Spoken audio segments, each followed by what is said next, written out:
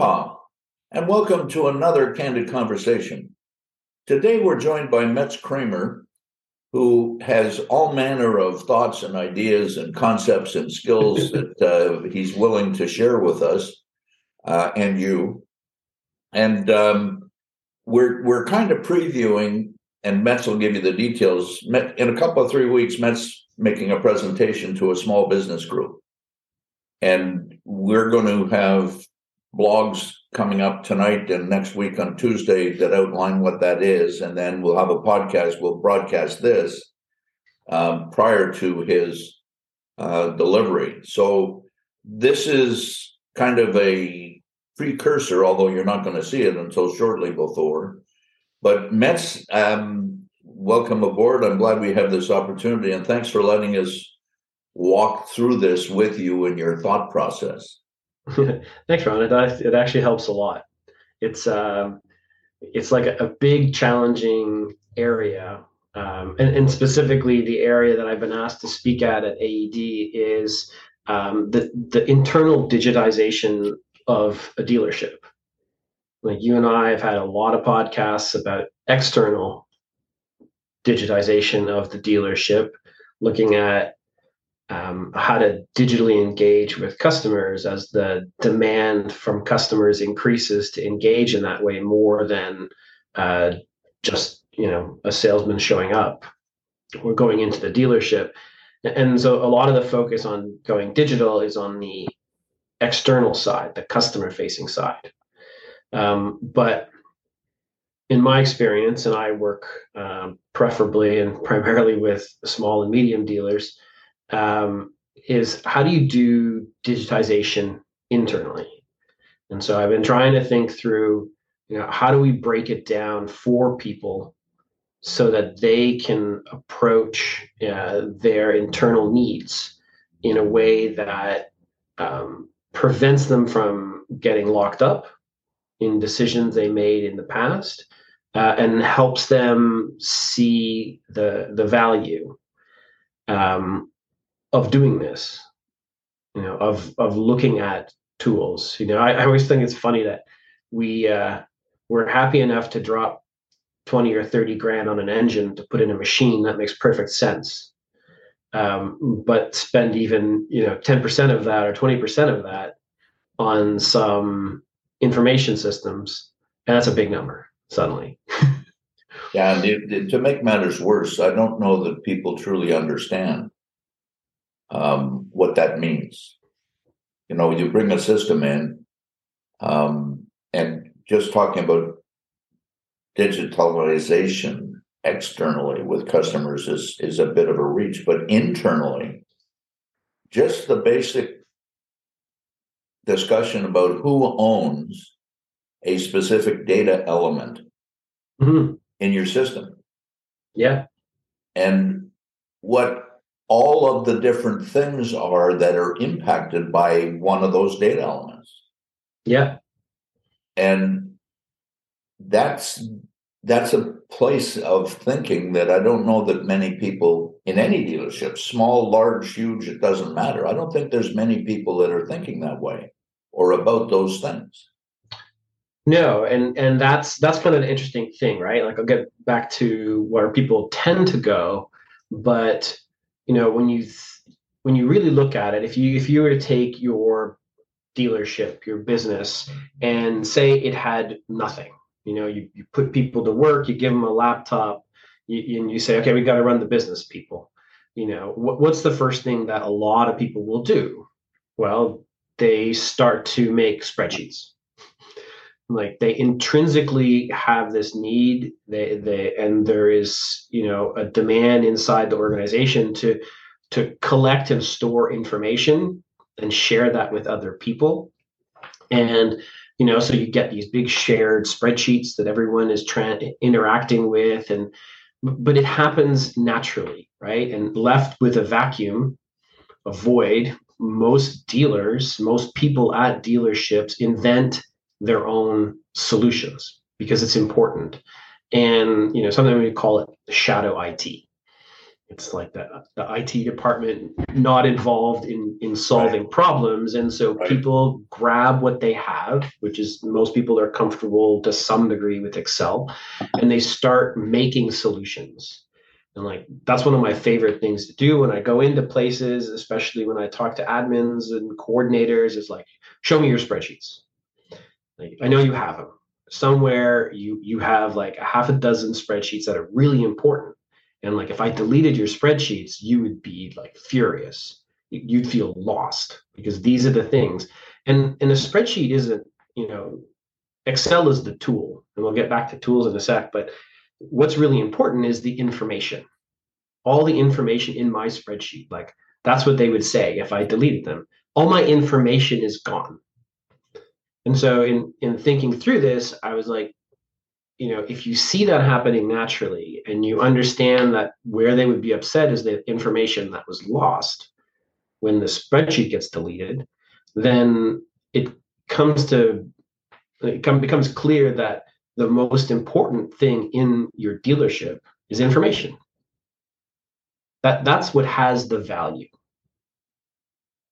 And so I kind of wrote that down as the first tenant, the first aspect to think about when anyone, regardless of the size of dealership, starts thinking about, I want to do things more efficiently. I want to do things more electronically. I want, better systems. The core of it is the information. The ability to shake complex issues down to simple points is rare. Information drives everything. And the fact that you used a spreadsheet as an example, as an illustration, just let me come out of the side a little bit. That should all be on an Access database. It's much easier, much better, much more useful, much easier to transition to other departments. However, people are very familiar with the use of a spreadsheet. Yep. And that has overcome selecting, quote, the right tool, which you want to get back to, but to use a tool that they're easy with, familiar with, and doesn't frighten anybody. So implementation of anything, we have to find something that people are familiar with to make it something that doesn't scare the hell out of them. Exactly. Yeah. I've been surprised, working with dealers, how confident people can be about the information in their spreadsheet because they understand it, because they maintain it. They immediately have a feeling like this is correct. I trust this. It may not be accurate. There might be lots of bad data in their spreadsheet, but because it's approachable, because they understand how it works, and often because they, built it, they trust it.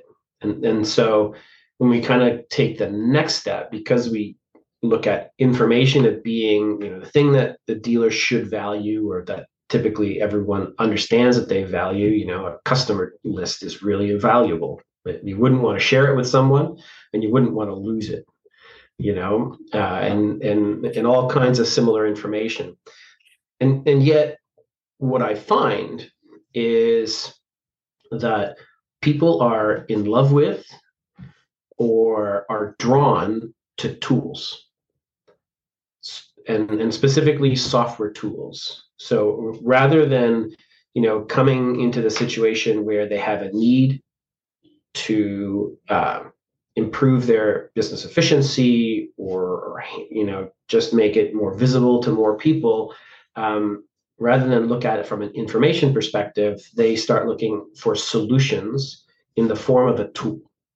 And they tend to evaluate the solution from the perspective of the tool. It's like, saying I need to remove engines in the shop, and the Snap-on truck shows up, and you start looking for the shiniest, best looking wrench that you think is going to take the engine out. In the end, the wrench on its own will not remove the engine.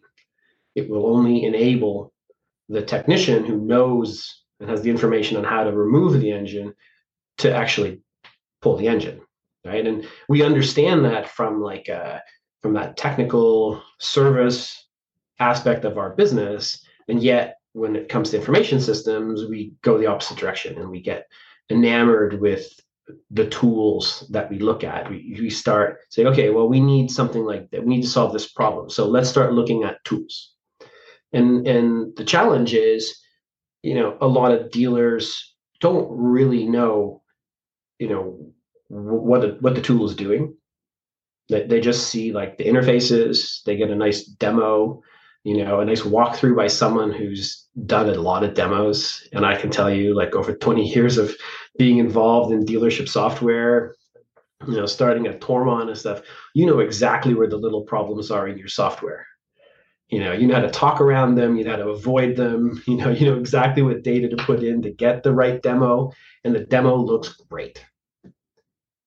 So it seems like you found the solution in this tool. And so a lot of people then find themselves like, oh, I've solved my problem. I can move forward. This is a really nice tool. And then there's a project to implement the tool, and people get invested. And now we're really enamored with the tool. But the problem is that I've seen is people forgot to ask some really important questions about that really first thing. The thing that's most valuable is the information that's now going into the tool. It's interesting. And again, go back to the Excel illustration.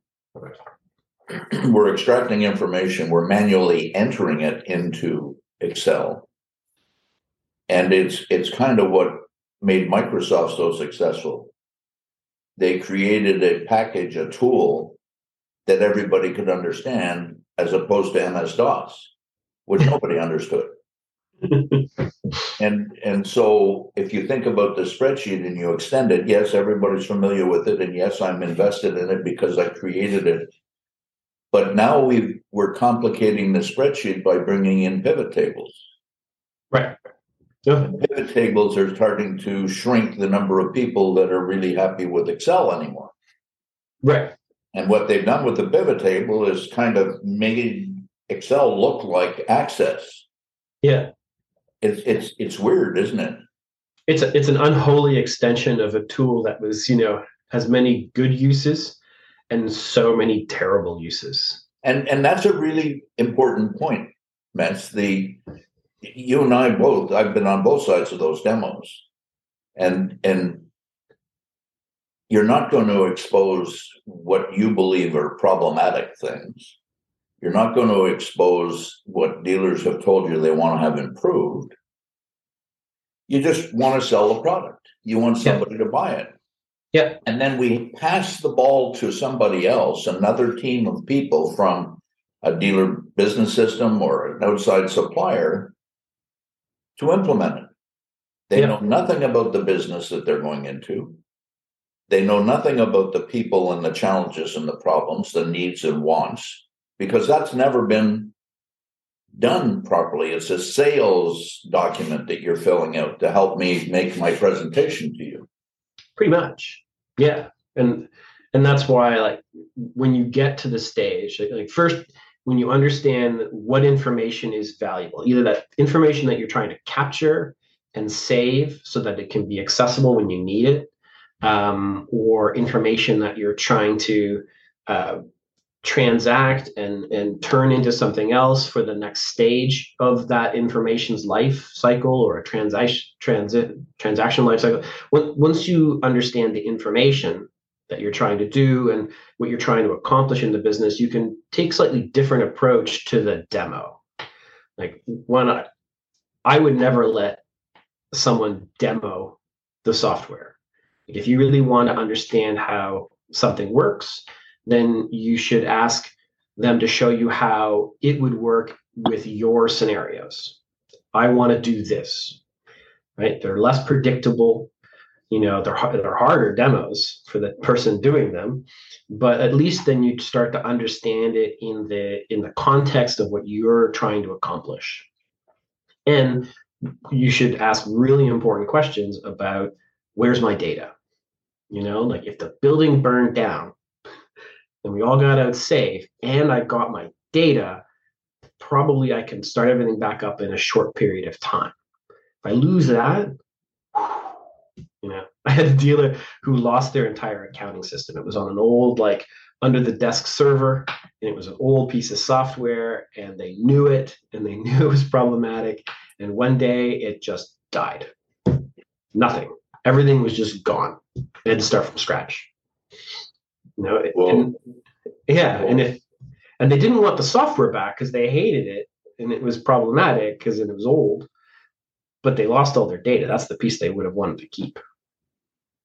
It's interesting. Now we're being conditioned as people to move away from that kind of approach. Our cell phones, as an example, whether it's Apple or Android, iOS or Android, you get regular update notifications. With Android, they automatically start the update. They schedule it. Yeah. With Apple, it's optional. Yeah. So my granddaughter, who didn't want to change anything, she's one of these young people that, I don't want to change that. I don't need anything better than this. This works. It's like an old soul. That's exactly what it is. And she went so far that they stopped supporting her software, and all of a sudden she panicked. And guess what? She's got an Android now. Yeah. Because it's so much easier, those transitions. But going back to what your points are, those two things, information and tools. What's the next step? I think the important thing to think about, the important way to consider it, is that the tool is disposable. You buy a wrench and the wrench doesn't do the job, you throw it away and buy a better wrench. If the 12-inch bar that you bought isn't long enough, you go buy an 18-inch, and the 12-inch. And we should think about software tools the same way. They should be part of the progression of my business. I'm not going to use the same tool in other parts of my business for the entire life of my business. Why would I consider that I'm going to find a tool that's going to do everything? And that's one of the most common things that happens is you get a tool and then you forgot to think about, like, what am I going to want to do next? Like, now that I've solved my first problem, what would I want to do next with that data? What would I want that tool to be able to do next, as I suddenly realize I've now solved this problem, I have better insight into what I'm doing, I'm more efficient, I have more time on my hands. What would I do next? That's probably the most useful thing to think about in two ways. One is, you should ask when you're doing that demo, can it do that thing that I'll want to do next? Or is it already then I'm out? Or two, recognize that the tool will get you to that next point, at which time, you've changed the value proposition of what you're doing, you've changed your capability of what you can do, you've grown out of that tool. And so you need to move to the next version, next tool. It's something that will take you further. And at that point, the important thing is, can I take my data over to it? Is that easy? Can that be done? Can I plan for it? Is there a migration that I can, initiate before I even need to make the switch? Or can I put my data in a place that's safe and synchronized so that when that new tool is needed, I know where to get it? I'm not going to have to go back and ask for, hey, can I have my data? And then your vendor says, we don't know how to get it out. Well, so what that kind of leads to is a chapter heading of transitions. Mm-hmm. And the only thing you're not transitioning away from is information. Mm-hmm. That's the core of everything. Yeah. And in the transitions, or go back more fundamentally, with information and with tools, what people do in their businesses is, with people, if the people don't have the skills, they replace them. Or train them. Well, yeah, but that's unfortunately I agree with that. With, identify the people that you want to keep and make sure that they've got the skills that they need to do the work. Yeah. But they're treating employees like disposable tools, like they're treating systems or needing to treat systems like disposable tools, and they're not. Yeah. Okay. We're less likely to change the software platform than we are to get rid of the person. So the trick in there, and the way that the dealer management system people are pushing it, is that transition from one system to another system, buying the software isn't the issue. It's retraining all your people. Yes. And the fundamental, so they're making process critically important and transitioning away from process as critically expensive. Yeah. As a means to slow it down. Now, who was it that you had write a blog on? Are we afraid of our business systems? Yeah, that was Chris Cohort, and he used to run Exact, right. selling software into large Caterpillar dealers, and it's a valid point. I was hired initially, Mets, as you know, to solve a problem that a consulting company had created by installing an inventory control system at a Caterpillar dealership. Yeah. And so we looked for people to do triage on systems, on tools, yeah, that we shouldn't have there in the first place. yeah. So that recognition, when you make a presentation to a group of people, the audience really needs help in those areas, don't they? Yeah, I mean, they need help in the sense that I'd like to get people to keep, these important tenets of what they're trying to do, just like they understand other parts of their business really well, to understand these tenets in a way that will help guide through this internal digitization, to make choices, to see things for what they are, to see value in it, so that they can internally, they can work together to move the business forward, always asking the right questions when they see the next shiny thing. And value is a big piece of it. We're in our industry like tragically behind the rest of industry sectors. We spend way less per revenue dollar as a percentage on information systems than a lot of, if not most, industries. Like the industry average, if you talk to information systems people, is like 5% of revenue. But we probably have people spending like 1.5% on information systems. And if you freeze frame just there, because it's absolutely true, I think AD and others do benchmarking. AD has the cost of doing business survey, and in there is the cost of data processing, and it runs between 1 and 1.5%. And what happens with metrics, standards of things of that nature, if you're only looking internally, the end is near. What does the rest of it? 5% on 100 million is 5 million. 1% is 1 million. There's a world of difference in that $4 million expenditure as to what you're going to get out of it. Yeah. And there's two aspects of that make it really funny in a way, funny, peculiar, and not haha. One is, like I said, we're willing to spend 30 grand on an engine at the drop of a hat.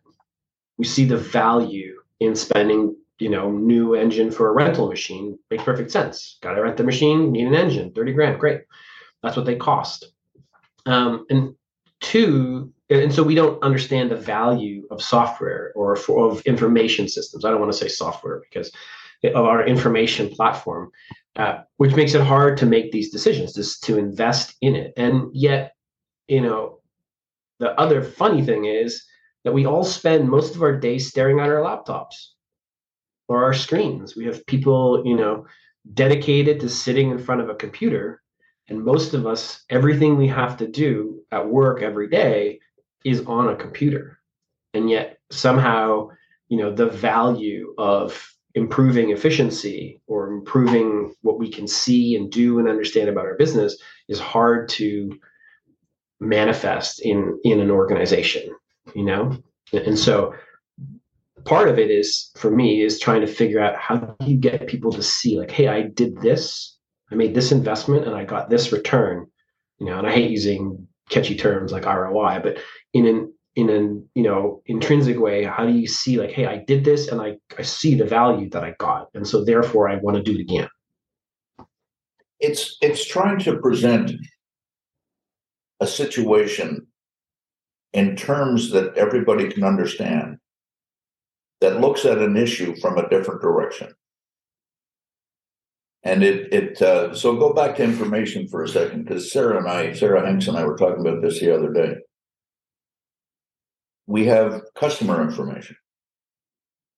Somebody has to own that. Mm-hmm. Well, wait a second. The customer information starts splitting down into different areas, like their payment practices, their purchase levels, their gross profit generation, the number of contacts or support that they need to get. So we've got customer information, and again, talking with people about information being the core value of their business, which is looking at it in a different way. They've always looked at sales revenue and profit, pre-tax income. Yeah. That has nothing, that's a byproduct of, that's an outcome from the information you've got in your business. If you sell your business, yeah, and you have no information to pass along to a customer, what's the buyer? What's the buyer getting? What value is the buyer getting? I don't know who your customers are. Who do I go sell to tomorrow?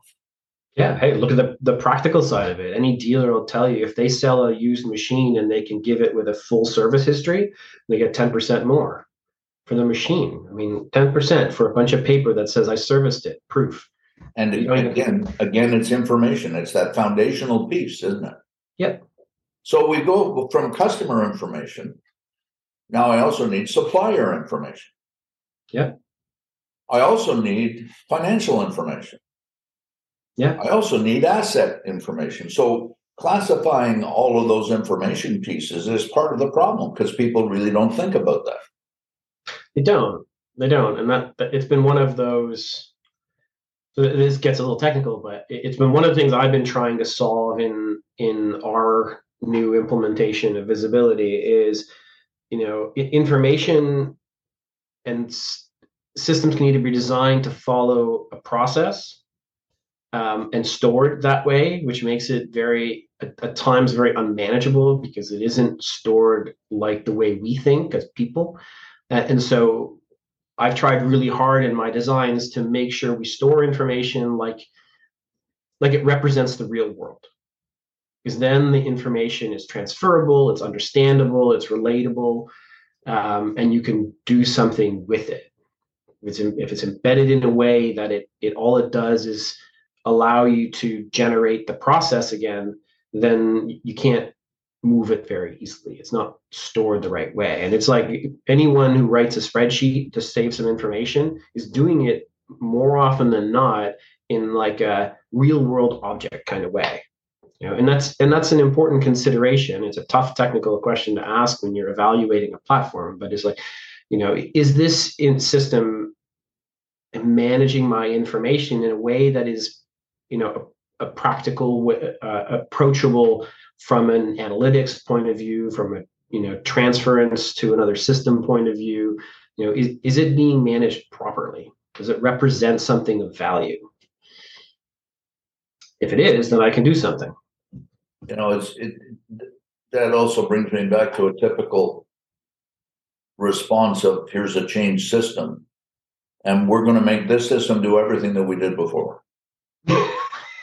Yeah, your paper to glass, and then glass to glass to glass to glass. Yeah, exactly. And that's kind of, I was talking about this yesterday when I started. A part sales order was a 6-part form. Yeah. With carbon in between. Yeah. With specific colors. Yeah. To identify salmon, wonderful things. And so each of these document pieces went different places, ended up in a file. And I kind of, back to your comment from an information perspective, who needs this information? Right. Well, our company does and the customer does. So why do we have more than 2 copies? One for them and one for us. And nobody can answer that question. Actually, I think that's a really interesting analogy, because when you do like a form in sexplicate, whatever, 6 copies of it, and when it was originally designed, for some reason they wanted 6 copies, and every person, every copy had a home. Eventually, in time, maybe only 2 get used, and no one remembers why they had 6. But like, in a way, what it shows is that when that information was created in the format that it was created, it had value to 6 different people. That it needed to be accessible by 6 different groups or parts of the business at the time that they need it. Not like, I'm going to call over to the other department and, hey, can you send me that form that you filled out when you ordered those parts? I'd like to see that. It's like, no, I have my set of copies so that I can do my review and analysis of that information. That may disappear, and forms don't evolve well, right? They're like static moments in time that represent how the people saw the business and the process at the time. And so they tend not to evolve with the business. They eventually get less copies are used, and someone stops using it because it just, it didn't evolve. Electronic tools can change easier. Well, take that again, that illustration. Today, there's many businesses that conduct transactions, which that is, yeah, without any paper. Yeah. It's an electronic transfer to the customer. It's an electronic transfer to the company. That's it. End of story. Yeah, but if it's stored properly, 6 different departments can have access. Exactly. And then go further, Metz. What we also needed before was a packing slip.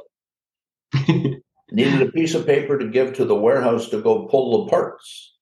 Yeah, I'm writing those right now, actually. and one at a time. Yeah. One order at a time. Yeah. And that drove me nuts. Yeah. So I said, okay, why are we doing one order at a time? Well, because they come at different times and there's different urgencies. I said, okay, let's talk about the priorities of the orders. Yeah. Who should have the top priority? An order comes in, there's 6 guys. We have customer orders, we have branch orders, we have transfers to other dealers, we have service department shop, we have service department field, and we have a customer at the counter. There's 6 different categories. Who has the top priority? Who do we want to run before anybody else, and who can we delay? Yep. And it was always impact impulse work. It comes in, we deal with it. So again, Sarah and I the other day were talking about an airport going through security. What's the mean time before people start getting cranky in a waiting line? 1 minute for me. Well, and then I said, well, what's the solution to it? And the typical answer, and I'm not being critical, she said, well, have more people at those busy times. I said, no. Why don't we eliminate the busy times? Mm-hmm. And so then she comes back and says, well, because we work 9 to 5 and people want to travel 6 a.m. to 10 a.m. and 3 p.m. to 8 p.m. and get their work done during the day and go back home. Yeah. I said, well, how come we got 9 to 5? Didn't the pandemic teach us anything with working from home? Yeah. We're being our status quo, our approach to life is seriously being challenged. Yeah. But we want to revert back to what it was before. I was comfortable there. Yeah, we're simple creatures. We really are simple creatures. I love your standing in line thing. I always bring up with people. I loved when what was it? It was Domino's, I think. Domino's did their pizza tracker. Do you remember the pizza tracker? Have you ever used the pizza tracker? I mean, yeah. we all love garbage pizza some days. Yeah. It's delicious. But so Domino's did this great thing where you order your pizza and then they don't just say like 30 minutes, it'll be there within 30 minutes. It's like they let you see where it is. And if there's anything that manages human anxiety better, it's just knowing where it is. And so the line at the airport, you feel better about the line at the airport if there's a sign above you that says 14 minutes. This line will take 14 minutes. You're like, oh, 14 minutes. If you go into the line, have no idea, the anxiety level is way higher. And right there is a great example of like customer service, digitization, and the power of information. If you can, so many systems, a customer online orders parts, and that's it. Thank you for your order. We'll be in touch. I'm like, what are you doing? But my first feeling is like, I just submitted the order. I'm like, okay, now what? What am I getting? Like, all you need to do is like connect all that information you're creating and put it on the screen in front of the guy and be like, your part is now being picked. Oh, great. I feel better. Like, it's still going to take just as long as it was before, but I feel better. It's been picked. Joe has your part and he's putting it in a box. I feel so much better. I'm like totally relaxed about this whole getting my parts on time thing because I know Joe's putting it in a box. It must be getting closer to me. Yeah. Yeah, they've actually done studies on those things, Mets. And the first place to resolve that issue was the London Underground. Oh, yeah? They put clocks in each station, sufficiently numbered, so that everybody knew how long they had to wait till the next train arrived. Oh, yeah. Yep. 2 minutes. And minutes. Then they started doing it with prescription drugs. Yeah. Having two different colors. Yeah. So that people wouldn't run out. Yeah. And it's we are so conditioned now. Everything is now. I don't want to wait. It drives me crazy. And this customer service issue you talk about, a customer gives us an order, it's $30,000. If he buys a machine from us, it's $800,000. Try and find the salesman. They're gone. They're on to the next transaction. Your salesman is now polishing the tires. Yep. Yeah, it's really quite information. It's quite interesting. And that takes me back to information again. People truly don't understand. Example, sales per employee. It's a metric that is used as an individual measure. Yeah. In 1972, that number calculated out to be $600,000 a person per year, excluding product support salesman, excluding the manager. Right. At that point in time, market share for parts at OEM dealers was in the low 80s. Wow. 50 years later, 2022, that sales per employee number is somewhere between 1 and 1.5 million. Yeah. And market share is less than 40%. But because of inflation, sales numbers are higher. So everybody's happy. We're doing better. Yeah. I know. And again, going back to information, what is the critical element? What's the most important piece of the information? How secure is it? Like, you could scare the hell out of a whole bunch of people with that story about the accounting tool. Yeah. That's an expensive proposition, rebuilding that stuff. I've had to do that a couple of times. It's no fun. No, I don't think John had any fun doing that. I bet you not. So actually, this information value or discussion about Pizza Hut and their pizza tracker and anxiety management, like those are all really good examples of what I was talking about earlier, which is like, what do you want to do next? Now that you have this tool and the information going into your tool, what would you want to do next? Like, so many people have a business system that takes their parts orders, but if you wanted to do an order tracker, that'd be a great idea. You go to a dealer and say, hey, how about you do like an order tracker for your customers on a website so they can see where their orders are? Like, yeah, it's a great idea. Then people would know and they would feel more comfortable, and they'd want to use us more and place more online orders and all that kind of stuff. Like, how do we do it? Like, well, all the data's in this system. Like, well, can we get it out? No. It's stuck.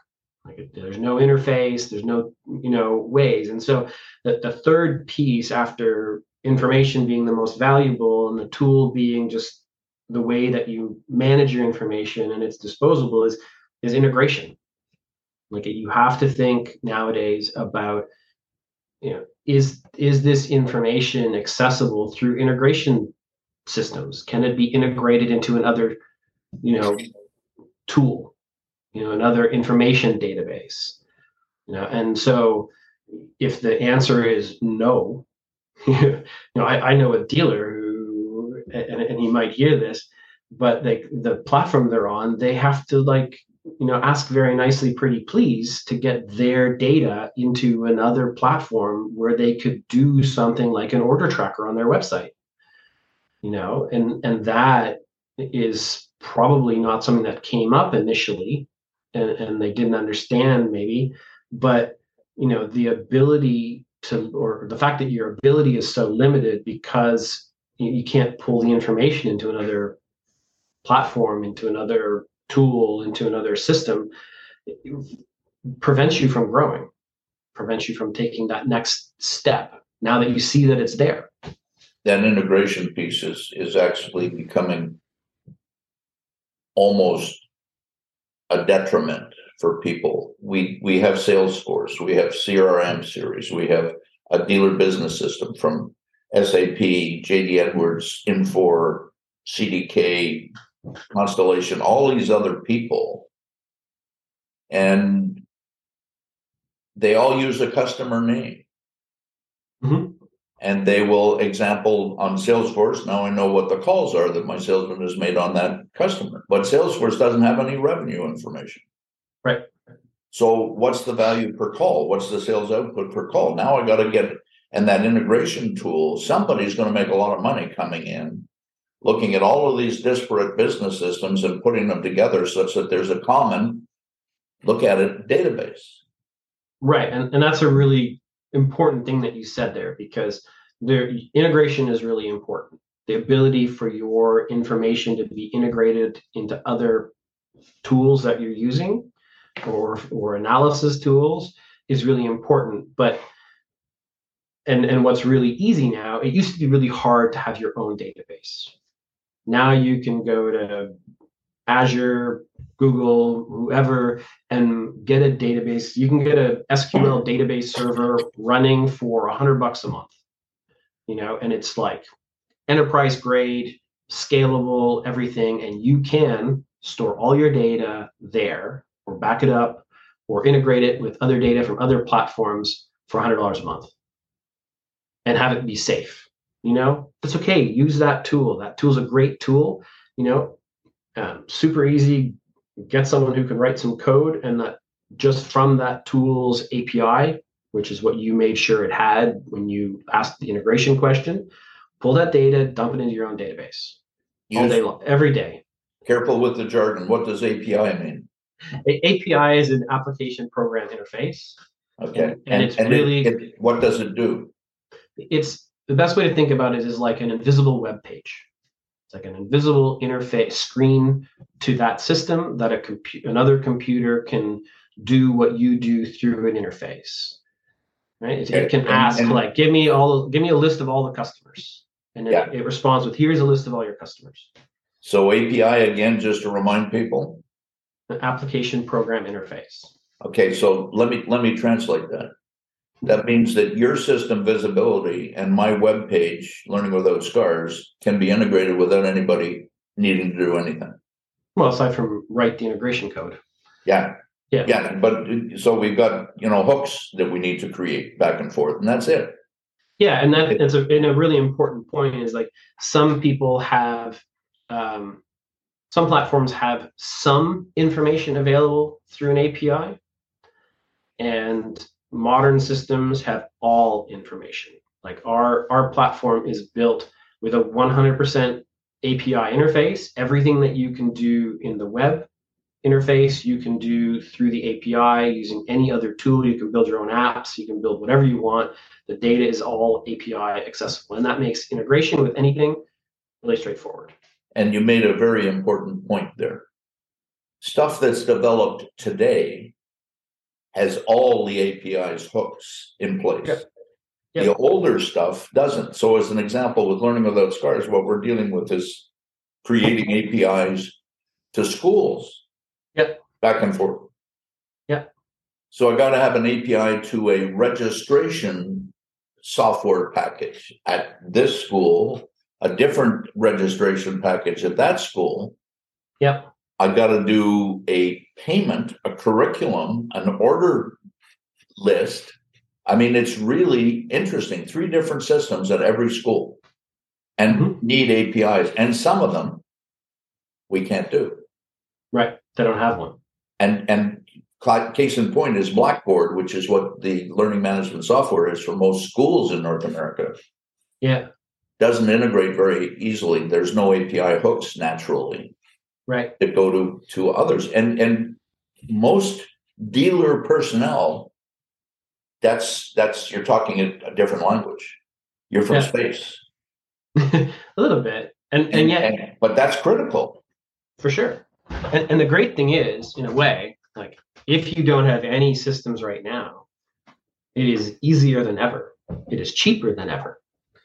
Like you can build like a serverless app to do a custom API integration in like half a day with a good programmer.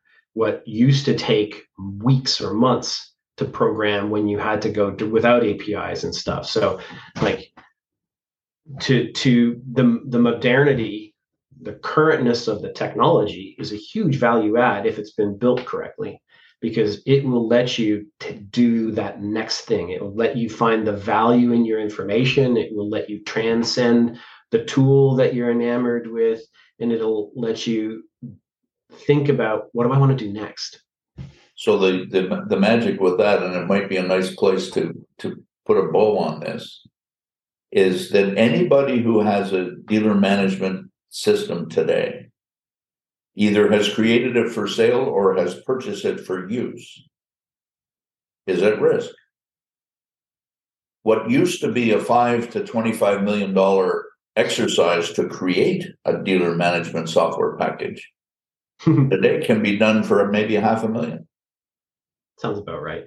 No, and again, it's just estimating things, but it's going to be really interesting as to how this thing evolves. So I agree with you 100% on information being the thing. I agree with you 100% that every dealer is vulnerable to losing their information, and they don't have safeguards in place. Yep. I similarly agree with you 100%. They don't have any idea whether they're being hacked or not because of firewalls and all the rest of that nonsense. And then that the selection of tools is being done by people who don't really know what they need. Yeah. Yeah. They're just trying to solve their today problem. Yeah. Yeah. I used to call that galloping diarrhea when I was involved in system design. That once people saw something, they said, "Oh, gee, that's really good. Can you do this?" Because until the people that are using the information and are doing the job see what the transition is, what the change is, they don't have any way of visualizing that in advance. That's just not the way they think. And that's fine. Yeah. That's definitely probably the biggest challenge, is being able to look past your current problem and the current solution to what they really need. Yeah. Yeah. That's a mouthful. Hopefully this has resonated with the audience. I think this is going to be a very important subject that you're touching on, and I look forward to getting the first piece of your blog to outline how you're going to approach it. And hopefully this has helped you clarify your thinking about it as well. So maybe this has been a beneficial thing all the way around.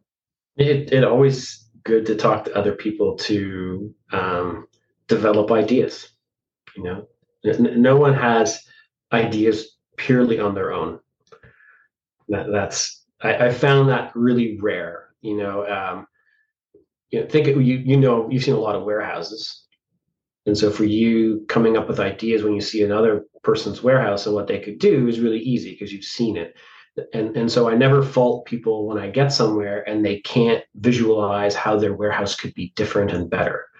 especially if they've only ever worked in that warehouse. It's just not how people develop ideas. They do it by seeing other things and talking to other people. And you know. Well, think the warehouse is a perfect example. Look what Lowe's and Costco and Home Depot and all these people have done to their warehouses. Yeah.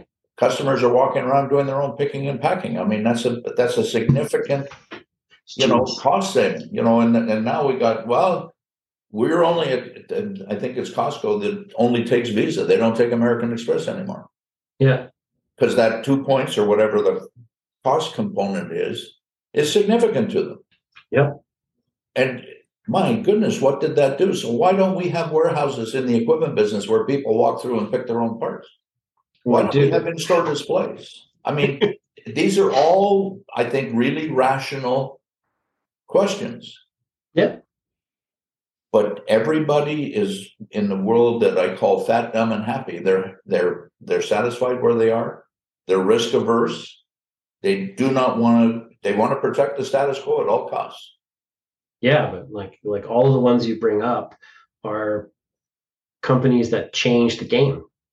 The mom and pop hardware shop lost to Home Hardware or Home Depot because they changed the approach. And so fat, dumb, and happy sitting around protecting the status quo, someone's going to come by and be like, I'm going to change the game on how it's done. And everyone's going to realize, oh my goodness, this is so much easier. And now you have to play catch up if you want to stay in the game. Yeah, getting people to accept that risk, that statement that they are vulnerable is not easy. Look what Amazon did to Borders, bookstores in general. Yep. And then as you think about time passing, look what Walmart did initially to pricing when they didn't have to pay for any of the stock that they had available for sale. And they didn't pay for it until it was sold.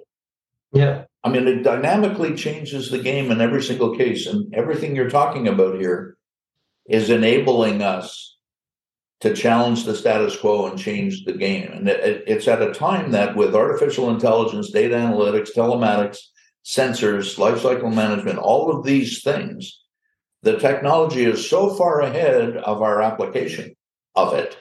Yeah. That you're going to be busy the rest of your work life. I'll be long gone before they run out of things to do. It's so some people that'll be a blessing. That's what.